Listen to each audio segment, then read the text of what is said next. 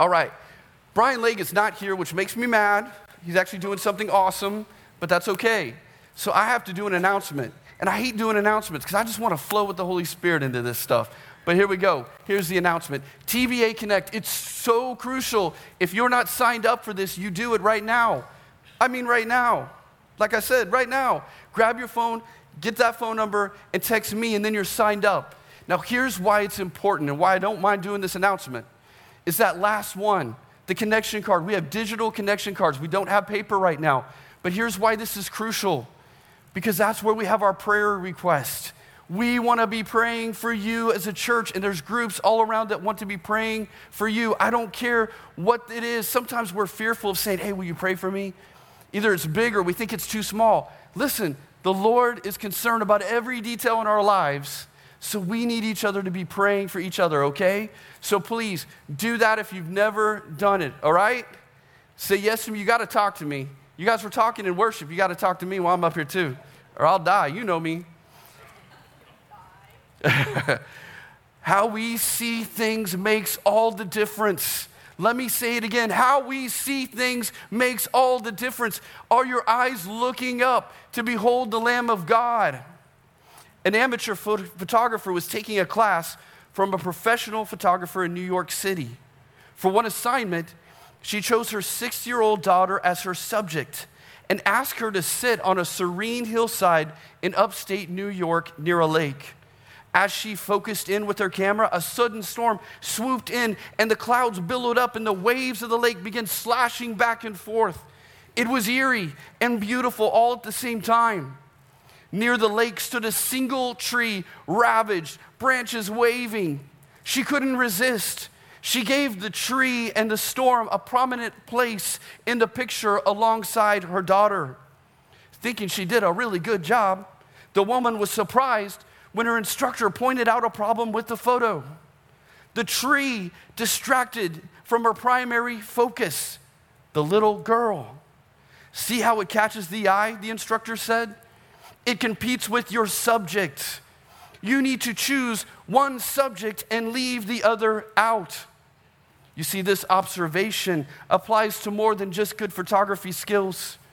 As disciples of Jesus, we must center our attention only on Him. Like amateur photographers, we often are attracted to the storms surrounding us, and we can lose focus of our primary subject, Jesus. See, just like the times we live in, it can distract us. And while we need to be discerning, we can lose fact that God is in control, that Jesus is Lord. He's Lord over the storm. He's Lord over world history. He's Lord of all things that are happening on earth right now. And we need to get our eyes back on the primary subject, Jesus.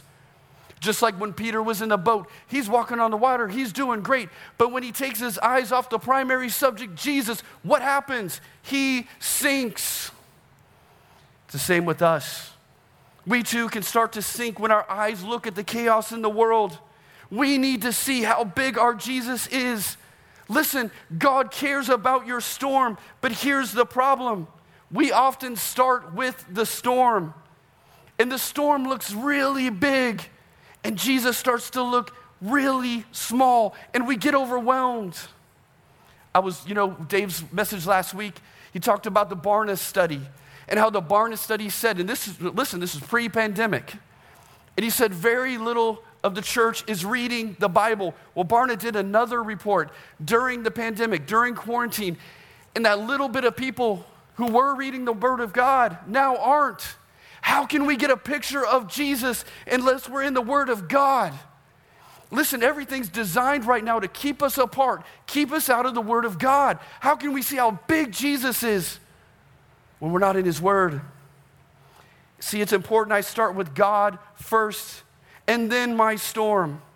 If we start with the storm, we can become self-centered and overwhelmed and despair because our eyes aren't on Jesus.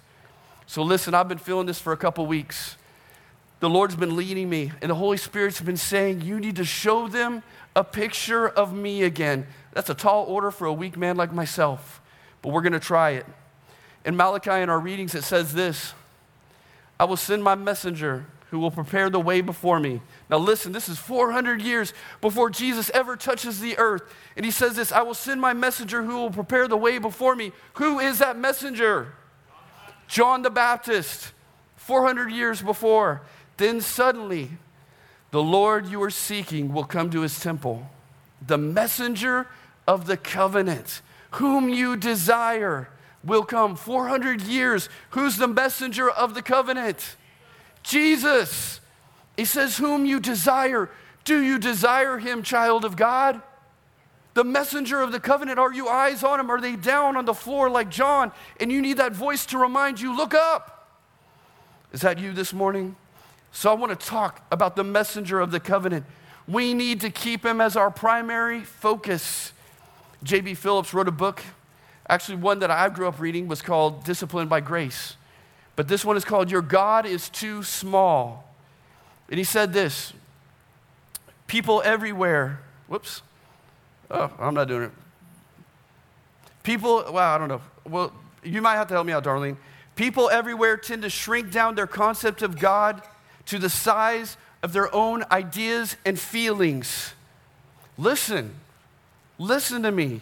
If I felt like a Christian, if that's what it was based on, I don't think I'd be a Christian because I don't always feel like a Christian. But by faith in Jesus Christ, I wake up every day and say, I will believe and I will have faith.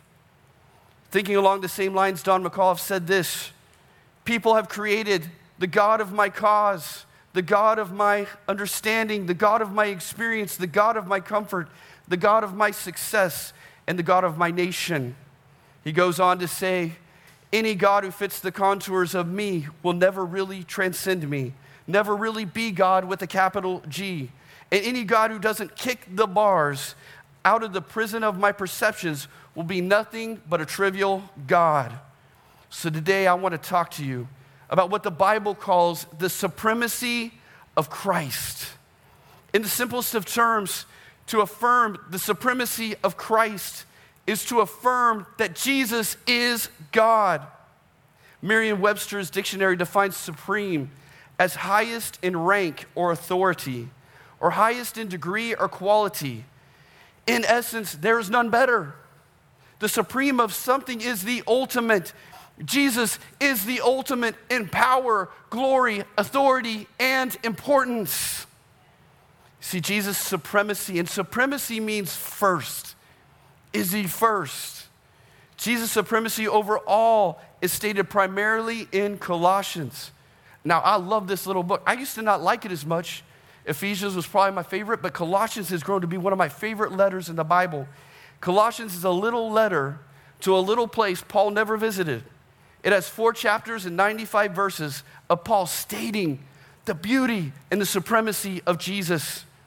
Just like our days, the enemy was attacking with lies to obscure the truth. Listen, how many of you know Satan's plan is always to obscure Jesus?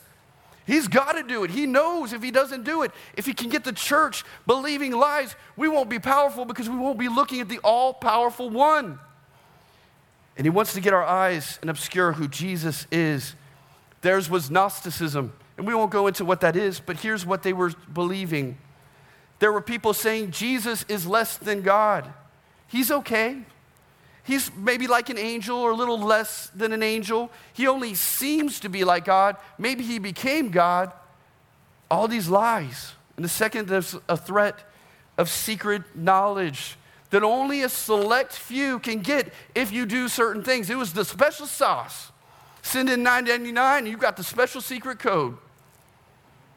And Jesus was starting to look really small. They were losing the subject of the photo. And here's Paul's response. I love it in Colossians. It's so cool. Just the first sentence, man, it's like Paul got a hammer and he's like, boom, I'm just going to take you out right now. Listen to what he says.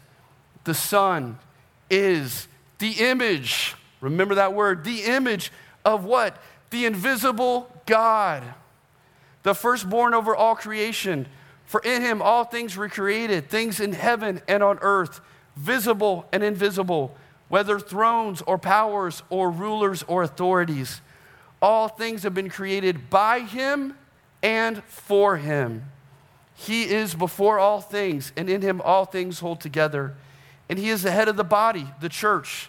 He is the beginning and the firstborn from among the dead, so that in everything, he might be the supremacy. For God was pleased to have all his fullness dwell in him, and through him to reconcile to himself all things. Was there some things, or does it say all things? All things. Well, wait. Maybe COVID-19 is not a part of that. No, it says all things. It doesn't matter what it is. All things is all things, right? How's that for being very literal from me? Thanks. Whether things on earth or things in heaven, by making peace through his blood shed on the cross. I love it. Out of the gates, the Son is the image of the invisible God. How many of you know nobody can see God? He's invisible.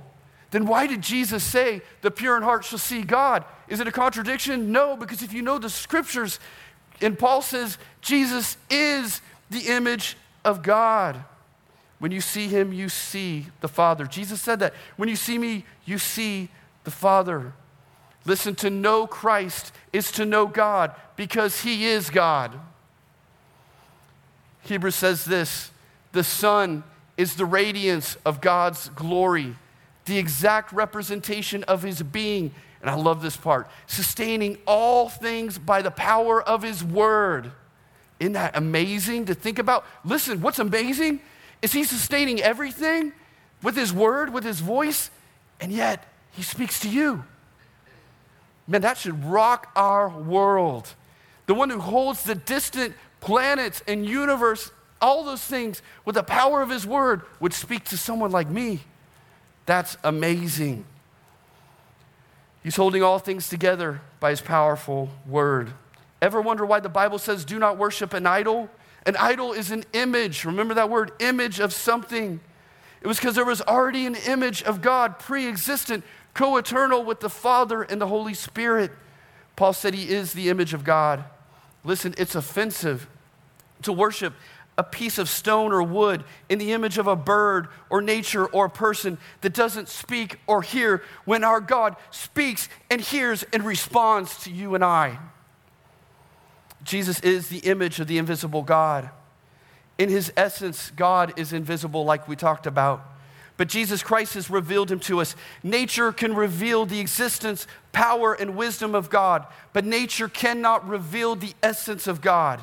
It is only through Jesus Christ that the invisible God is perfectly revealed. It says he's the firstborn, which sounds kind of confusing, right? If he's pre-existent and co-eternal. Paul is not saying Jesus was created. It doesn't mean the first created being. Jesus is not a created being. He's eternal. It's the language of inheritance. It's a rank over creation. It's a kingly title. In Psalm 98, God the Father said he would declare over his Son, you are the firstborn. It's a kingly title. It means to rule over and be exalted over all others. An imperfect example is Solomon. Solomon was called the firstborn of King David. Was he the firstborn? No, they actually had a child that died. And he had many other sons, Absalom, others, the firstborn. It's a title conferred onto him. So Jesus is the firstborn, or first in rank over all creation. And you know why? Because he owns it. He is the creator, not the created. Paul states in his thing of what it means to be firstborn. It's the coolest statement. All things were created by him and for him. That's why he's first. It says, for in him all things were created, things in heaven and on earth, visible and invisible, whether thrones or powers or rulers or authorities, all have been created by him and for him. All things, visible and invisible. What is that? That's the natural and the spiritual world. Thrones, rulers, and authorities are evil forces, the angels that rebelled. So listen to this. I love this. So from angels to ants, dirt to the devil, black holes and dark matter to the platypus. He created it all. It was by him and for him. And we'll ask him what in the world's up with the platypus one day. Jesus is the firstborn of all because he created all things. It's no wonder that when he was here, the winds and the waves obeyed him, and diseases and death fled from him. He is the master over all. Now I want you to think about this. Think about this. The one who hung the stars into place is the one who hung there on the cross. Or think of this. Jesus was executed by the very hands he made. And he willingly did it. He was executed by your hands and your sin. You see, even though it's about the supremacy of Jesus, we actually find out who we are. It says all things were created for him and by him. In that verse, that phrase right there, the two basic existential questions are answered of who am I and why am I here? Or we might say, what is my purpose? It means you were created by him and for him. For Jesus. You are not here for you. You're here for him. That's your purpose. You exist to be in a relationship with him. No job, no husband, no wife, no fame, no circumstance, no relationship, no skill set, education, family will bring you true purpose and satisfaction apart from Jesus. It's all about Jesus. Verse 17, so cool. Paul's the man. Had a little help from the Holy Spirit, I guess. So we'll, it's all right. But in verse 17, he says, he is before all things. Jesus, before all things, and he holds all things together. Jesus is eternal, coexisting with the Father and the Holy Spirit. John 17:5, and this is such a great verse. When somebody's like, well, Jesus was just a man. Out of Jesus' own lips, out of his own mouth, in the red letters, Jesus says, and now, Father, glorify me in your presence with the glory I had with you before the world began. In John 16:28, he tells the disciples, I came from the Father and entered the world. Now I'm leaving the world and going back to the Father. He is before all things. And it says he holds it all together. Isn't that cool? He is intimately involved in every moment in detail of his creation. He's not aloof. He didn't create the laws of nature and say, see ya. That's deism. And just to be clear, he holds nature together. He is not nature. Don't worship nature, but he holds it all together. It's in him that we move, breathe, and exist. He's holding it all together, the whole universe. Hebrews 1:2, I already said it, but it says he sustains everything by the power of his word. Think of this. Everything. Every planet and its moon or moons that orbit, he holds it together. Every cell that divides, every electron in its many little orbit, every cell, think of it. He sees it. He's aware. Every electron in its many little orbit, the cosmos, every detail, the depths of the sea where man can't even go, he sees it. He knows it. Every detail of creation on earth is sustained by his word. But as amazing as that is, he is intimately involved in every detail of your life, good and bad and ugly. The same one who knows the vastness of the universe knows every hair on your head or lack of. He has them numbered. And Psalm says he collects your tears and remembers. That's how great he is. He's so good. Jesus said, not a bird will fall to the ground apart from the care and will of my Father. Listen, if that's how intimate and involved he is with a single bird, how much more is he involved with you, oh, you of little faith? Jesus said, if the Father knows the flowers need clothes and he provides them in beauty, how much more will he clothe you, oh, you of little faith? Jesus is saying, nothing happens apart from the will of our Father in heaven. His will is holding all things together. Listen, science can only give us a natural explanation, but it can't give you the ultimate explanation. It can't give you spiritual explanations that he's holding all together. Science is just trying to catch up. That's all they're doing. He holds all things together, and his will is, I love this, I love this. Listen, he holds all things together, and his will, not yours, not mine, his will is moving the whole of human history and everything in creation towards a specific end in mind. A day that at the name of Jesus, every knee will bow and every tongue will confess that Jesus Christ is Lord. That's our God. And he is head of the body of the church so that he might have the supremacy. Say supremacy with me. Say it. Supremacy. It means first. He's first. He's head of the church. It indicates a relationship with his body. We are intimately bound to him, forged on the cross of his blood.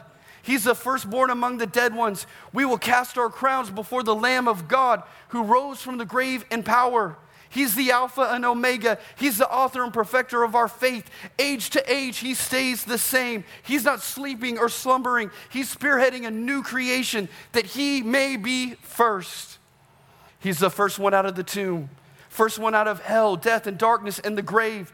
And he's also delivered all who trust in him out of hell and the grave. And therefore, he should get the supremacy. Again, supremacy means first. Listen, if he's first, then what does that make you? Second. He's first, you're second. Child of God, why are you still fighting for control? When will you trust him? Trust him with all your heart. He deserves the supremacy. Listen, when you know he's supreme, you say what John the Baptist said, more of him and less of me. And what that means is more of Jesus and less of you. See, before you know God, you want to be your own God. You never say it that way, but it's how you live. And here's the sad part, is Christ followers forget and they try to have control, and all it is trying to be your own God again. Listen, whether you know him or don't, FYI, you're a lousy God. You haven't created one thing in your whole life except trouble, confusion, pain, and sin. You're like, thanks a lot, Brian. But unlike us, Jesus puts right a universe that's gone wrong through the cross. And through him, to reconcile, that's the most beautiful word right there. God was in Christ, reconciling the world to himself. When we were his enemies, it says he was reconciling us. Isn't that crazy? And through him to reconcile to himself all things, whether things on earth or things in heaven. See, it's not just our redemption. It's things on earth and things in heaven by making what? Peace through his blood shed on the cross. Listen, reconciliation means peace. It's to make peace. Reconciliation is to bring together that which is apart, to make peace where there's war, friendship where there's enemies, right where there was once wrong.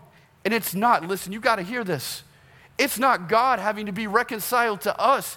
It's we have to be reconciled to God. Reconciliation made peace with us through his blood on the cross. Apparently I'm going through puberty. It's a way to take a serious moment and just be like, Bark. But we're not live, so it doesn't matter. And you guys know me anyway, so whatever. Reconciliation made peace through his blood on the cross. Not you, not your good works, not your bad works.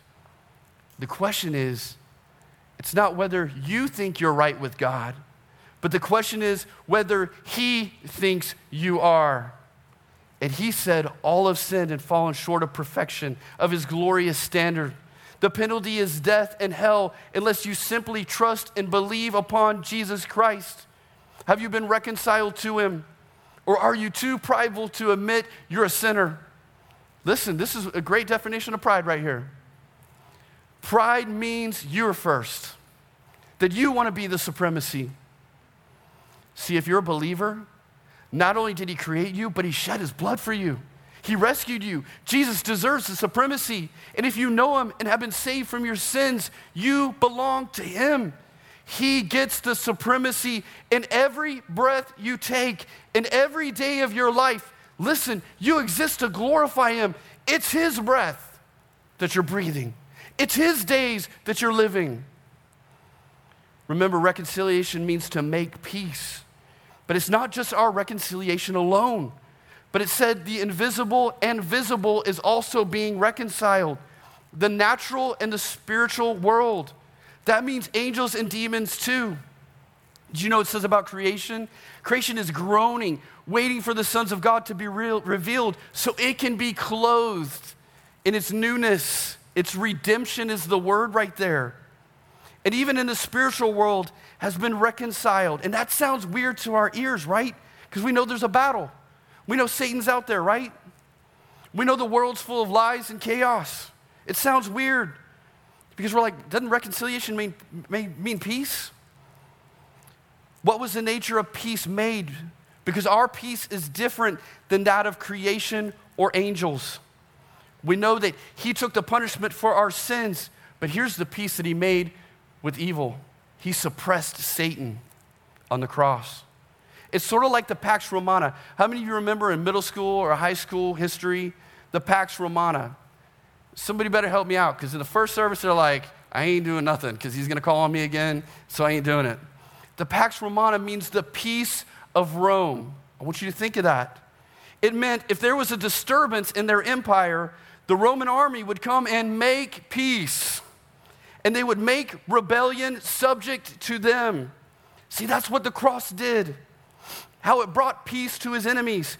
He took the punishment of the sins of the world, and he made death and powers and authorities and demons, invisible and visible, subject to him. See, the cross has many facets to it. It disarmed demonic forces. Paul elaborates further in Colossians in 2:15. He says, and having disarmed the powers and authorities, he made a public spectacle of them, triumphing over them on the cross. And in the Greek, it was a picture of the Romans' parades that would come in when a commander won the battle. He would come back into Rome to great cheers and victory. And it was a long parade, and he would take the enemies and he would parade them so all Rome would see the enemies captured. And they would go through and they would have the spoils of the victory. That's what he's saying happened when Jesus was on the cross and rose from the grave. It was a picture of that Roman military. Jesus did the same. But you're like, Brian, we still got to armor up, right? What about that verse in Ephesians? We have to be on our guard because the devil has military-like schemes against us. What does it mean they are subject to him? Hebrews 2:8 clarifies. And this is really helpful when you see the world. In putting everything under Jesus, God left nothing that is not subject to him. Yet at present, we do not see everything subject to him. See, at this time, we don't see all things under his feet, but they are. The Word of God says it is.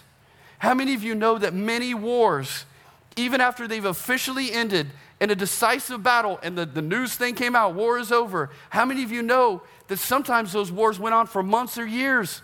The enemy was still running around. Even in WW2, in World War II, this happened. There were even big battles. It's the same with the devil. Even though the enemy is defeated at the cross, he is still running around, powerful in some ways, but not as powerful. And child of God, if you know him, he has no legal rights in you. And ultimately, he's awaiting his fate to be captured and defeated. Jason asked me the other day, why does Satan still believe he can defeat Jesus? Pride. It blinds him. He's seething with hate and pride, and it totally blinds him. At the cross, all his legal rights were lost. All the legal rights were lost. The battle was won. Peace was enforced. He was made subject. We're just waiting for the wrap-up and call to resist the enemy. And there are still battles that need to be played out. But here's what you need to hear. On the cross was the decisive victory, and we sang about it. They are disarmed. So against the believer, what weapons do demonic spirits have? They are disarmed except for their ability to deceive and create fear. And there's a lot of that in the world right now and in the church. We are in a time of intense fear and lies and chaos, and we have to get our eyes on the true subject of the photo, onto Jesus. He has supremacy over COVID-19, over the chaos, over the lies. I love it. Because how many of you know Jesus is the Prince of Peace? And when he talked about the devil before the cross, he said, the prince of this world has no hold on me. He called Satan the prince of this world. But here's the problem in the church, that some of you are so listening to the prince of this world and not listening to the Prince of Peace. And Jesus said, I have peace to give you. It's not as the world gives. It's not based on anything of the world. It's my peace I give you. I think we need to start listening to the Prince of Peace. So what was this, the weapon that Satan lost? Well, what does the word Satan mean? The devil, what does Satan mean? Accuser. He lost his legal right, if you know him, to accuse you. It has been taken away. Now, you're going to feel very silly, because I feel very silly when I read this. Because how many lies do you believe daily about yourself and about God? How many times, instead of conviction of the Holy Spirit, you let the devil condemn you? Listen, he's the accuser. Even though he lost his legal right to accuse you, it's been taken away. It doesn't mean he doesn't still try to condemn you and still accuse you. He still does. But as a child of God, he has no authority or legal right. And the blood of Jesus speaks a better word and has cleansed you, and you are a new creation. And if you're a men's ministry, I was listening online, it says what we do when we do sin. Instead of listening to condemnation, we listen to the conviction of Holy Spirit. And in 1 John, it speaks about when we do sin, we confess our sins, and he is faithful and just to cleanse us from all our sins and from all unrighteousness. Sins have been punished once and for all in the body of our Lord Jesus Christ. Satan may be an accuser, but Jesus is called your advocate.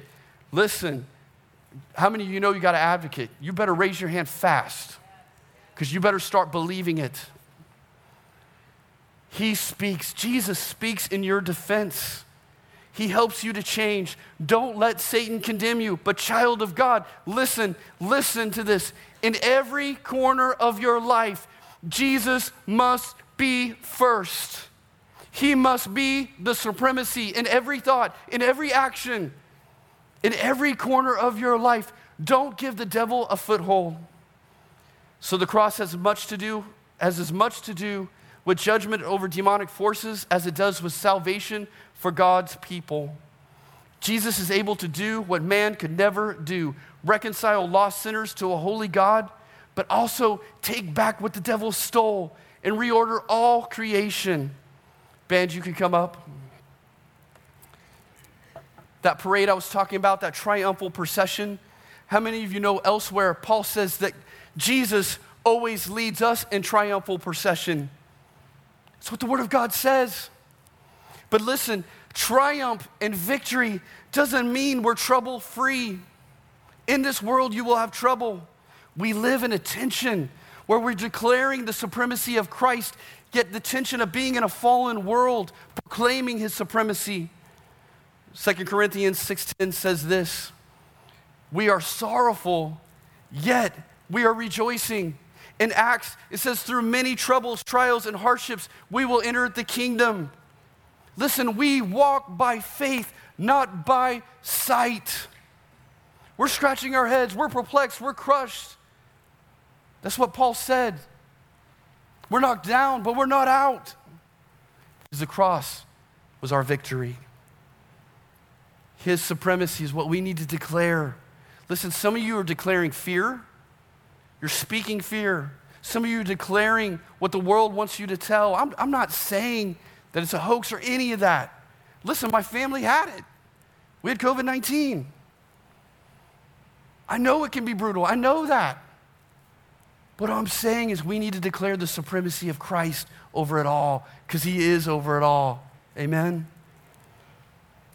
Listen, I don't know what the future holds, but I know the one who holds the future. See, when we start with us, there's despair. But when we start with Jesus, there's hope. And he's really big again. He's really big again. If you came in and he looks really small, I hope he's really big again. I hope he's really big. Here's kind of a litmus test for you. Begin every day with Jesus and end every day with Jesus. And here's how you can know if your eyes are on him or if you're sinking like Peter did. It says this, though you've not seen him, you love him. And even though you do not see him now, you believe in him and are filled with an inexpressible and glorious joy. Turn your eyes to Jesus. Turn your eyes to Jesus. I love the old hymn. Maybe some of you know it, maybe not, it's all right. It's called Crown Him with Many Crowns. And often what God does when I'm preparing a message, I'll already be thinking about it a couple weeks ahead. And he puts a song in me. And this has been the song for me for this message. Is people seeing Christ, how big he is, how big our Jesus is. So I just want to read some of the lyrics of this song. It's so regal. It's so kingly. It says this, crown him with many crowns, the Lamb upon the throne. Hark how the heavenly anthem drowns all music but its own. Awake my soul and sing of him who died for thee. And I love this part. And hail him as the matchless King through all eternity. Matchless King. He's the matchless King. No one can measure up. No one can do anything against our Jesus. He is the King. And in the scriptures, it describes his kingship in 7 different ways. It says he's the King of the Jews.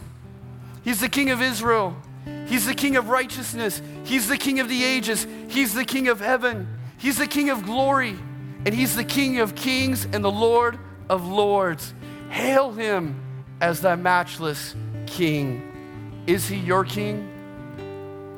Maybe Jesus looks really small. Hail him as the matchless King over it all, over the fear. Are you too prideful maybe to admit you're a sinner? If you don't know him, maybe if you know him. Are you second? Maybe you've known him a while. You're fighting for control. You can't win. You can't win. You know you can't win. Give up. That's one battle you want to lose. It's to Jesus. It's time to give up. You guys can bow over here. You can stand, you can sit, you can throw your arms up. Throwing your arms up is a picture of sacrifice. You're saying, I'm going to be a living sacrifice as I worship the King. Whatever you need to do to bask in his kingship. Is he big? Will you pray with me? Father, I just thank you for today. And Lord, I pray that my weak words would not fall on deaf ears. But right now, Holy Spirit, you give them a picture of Jesus, of his kingship, of how regal he is, how beautiful he is, how majestic our King is, how he's greater than anything and everything, that he's not sleeping on the job. We praise you, Lord. In Jesus' name, amen. I felt the Lord say something to me, and it's something that I was praying with Eric earlier before service. You know, when they're in the storm, in the chaos, the disciples, Jesus was going to pass by them. You see, he cares about your storm, but what he's more wanting from you is to realize that he's the Lord over the storm. And he'll pass by your storm until you call on him, until you're not prideful anymore. Are you first? Let's worship. Let's worship him.